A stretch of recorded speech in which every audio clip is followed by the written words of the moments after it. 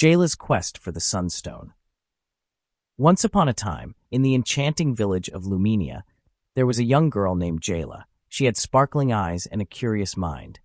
Jayla and her mom shared a cozy cottage at the edge of the village, where flowers danced in the breeze, and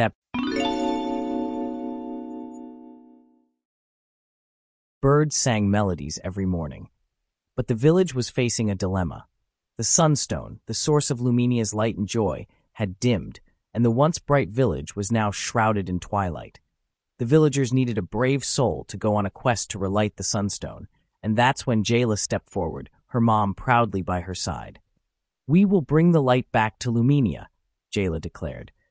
So together, with backpacks filled with snacks and a map sketched by the village's oldest tree, they set out on their great adventure. As they journeyed through the whispering woods,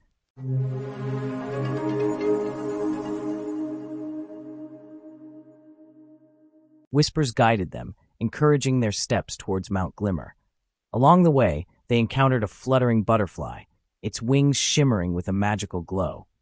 "I am Flora, the keeper of the mountain pass. To reach the Sunstone, you must solve this riddle. What is the heart of everything but visible to none?" Jayla thought carefully and then with a smile answered, "The heart of everything is love." Flora clapped her wings in delight, her glow lighting up the path. "Correct. Love is the light within all of us, and so the path to the Sunstone is open to you." The mountain pass revealed itself, and they climbed higher and higher until they arrived at the peak. There, the Sunstone rested, its light waiting to be free. Jayla approached and placed her hand gently on the stone. She thought of her love for her mom, her friends, and all of Lumenia. The stone flickered, and then, with a thahap,